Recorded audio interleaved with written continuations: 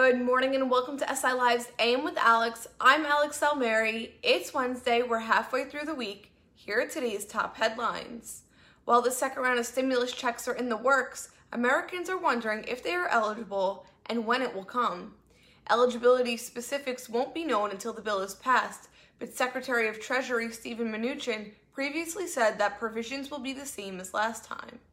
Over the weekend, he said that checks would arrive in August. However, nothing has been made official yet.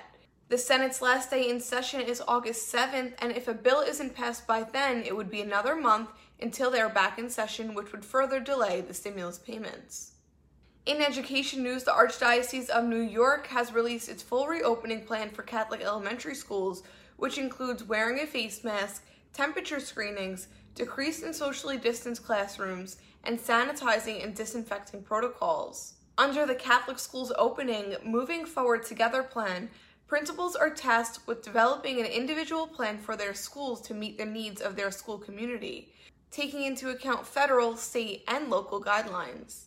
Michael Deegan, superintendent of schools in the Archdiocese of New York, said, "We are committed to opening schools for 5 days a week and ensuring that as many students using social distancing can safely be in our building under the direct supervision of a teacher." In other news, Staten Island student veterans and those in active service are one step closer to housing equality with their counterparts in the 4 other boroughs.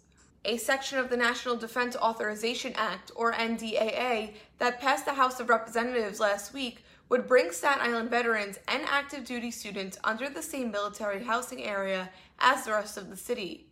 Max Rose, who introduced this section of the NDAA, said Staten Island is New York, not New Jersey, and it's absurd that we have to fight the federal government to acknowledge that in order to ensure our student veterans and service members get the benefits they need and deserve.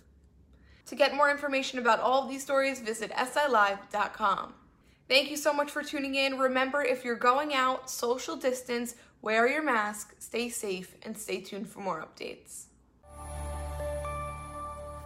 To support credible local journalism during this important time, subscribe to silive.com.